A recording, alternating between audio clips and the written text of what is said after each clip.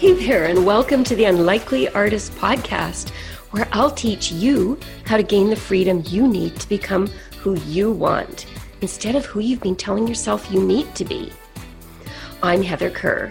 I went from international tax to art and coaching because those are the things I've been yearning to do. Listen in to find out how you can start doing what you love too, in slow, easy steps each week. Let's dive in now. Welcome back, Savvy Souls. So today we're going to dive into a very specific negative emotion, something that I consider myself quite a master in. And it's the emotion of feeling worried.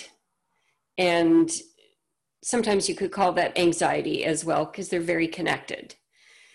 So when we're in the process of trying to expand our lives and think big thoughts and come up with new plans, we're always talking about changing things up. And in that context, worry is a very normal human emotion. And what happens is we tend to mistakenly believe that worrying is useful. It is not. I find that high achievers in particular tend to be wrapped up in this concept that worrying is useful. That's certainly what I used to think. I used to be pretty much completely fueled by worry and anxiety and attributed a lot of my success to it. I was brought up like that by a family that had survived the Depression and had to worry and manage scarce resources, and felt that worrying was how you kept safe. So I created a hugely successful career by, I thought, worrying a lot.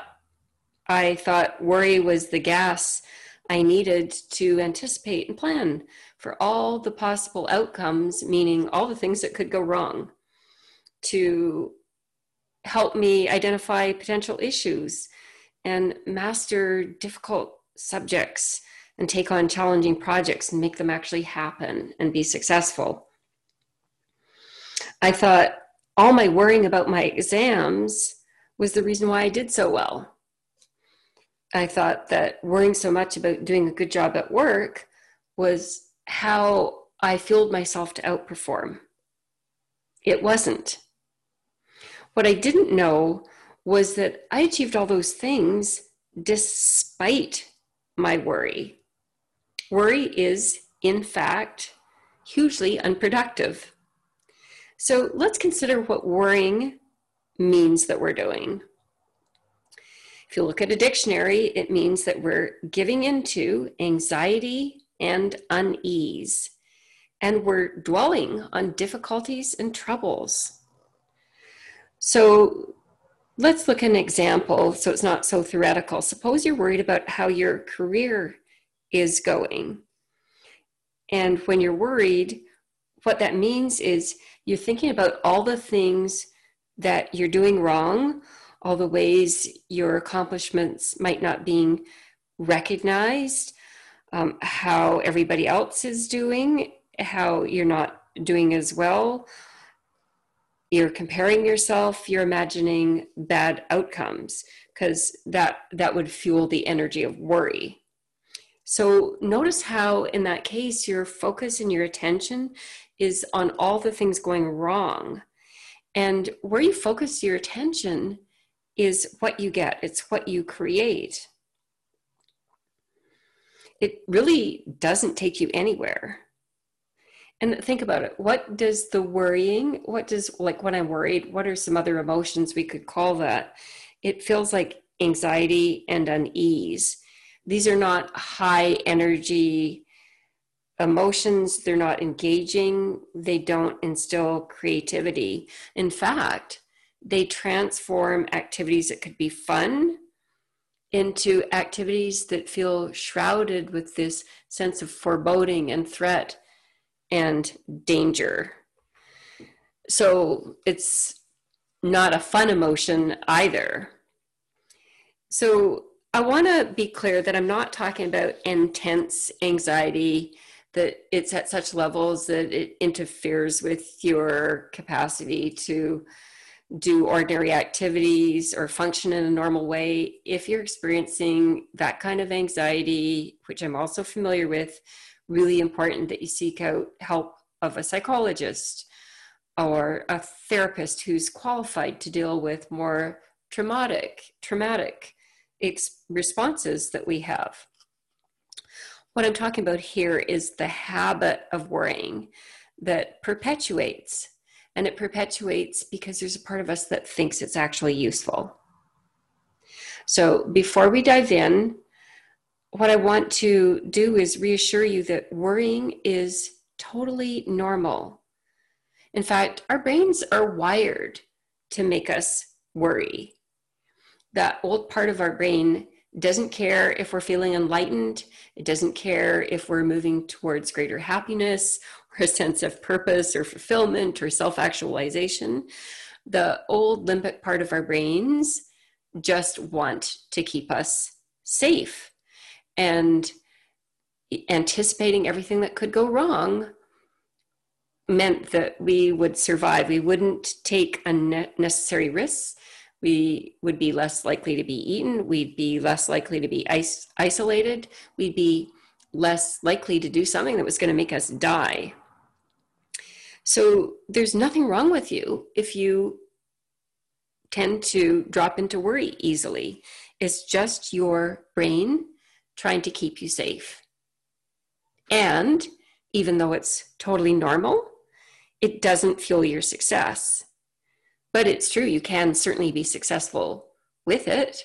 I've proven that. Many people I know have proven that. But it doesn't fuel your success. It's not necessary. It makes your success a lot less fun than it could be. And when you're worrying along your journey, you're not being as productive as you could be. So it's not as easy or fun as it could be when you worry a lot. So how can you combat your worry?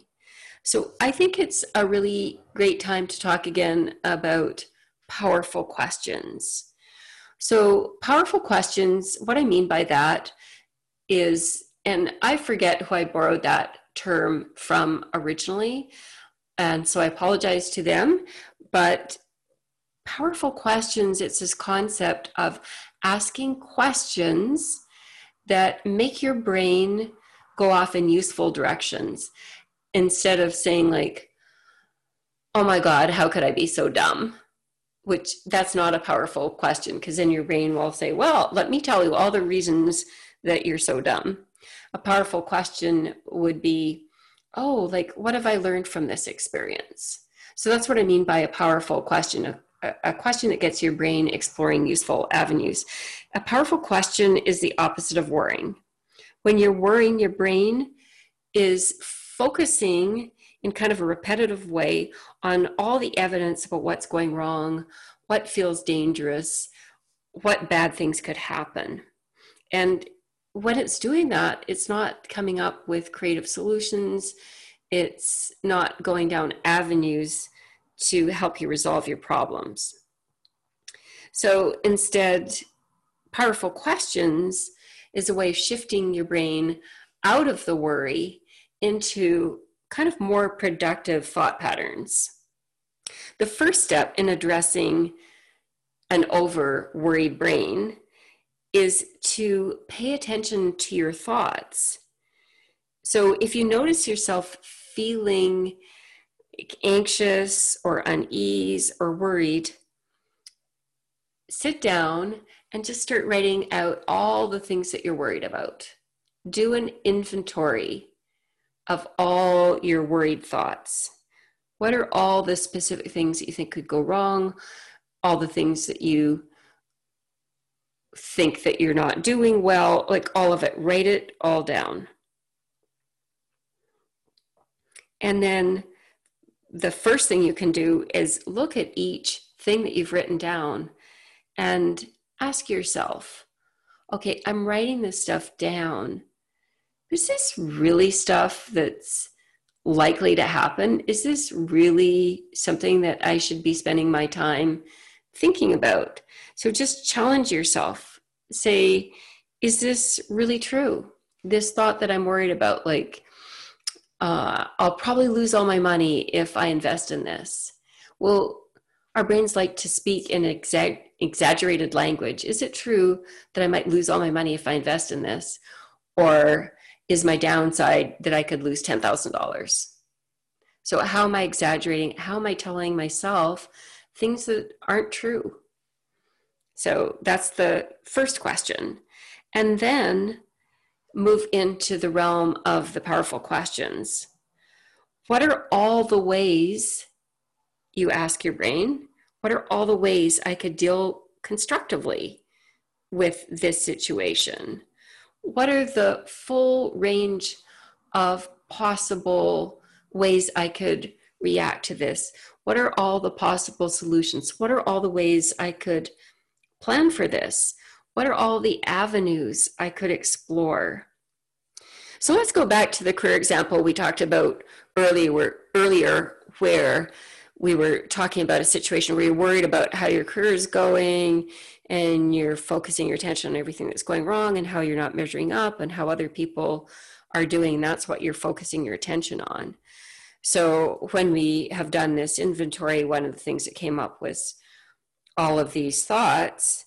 And first of all, you challenged yourself on each of the thoughts and asked yourself, was any of this true? And now we're at the third step, we're asking powerful questions. And you ask yourself, okay, well, when I look at my career, what things actually are going well?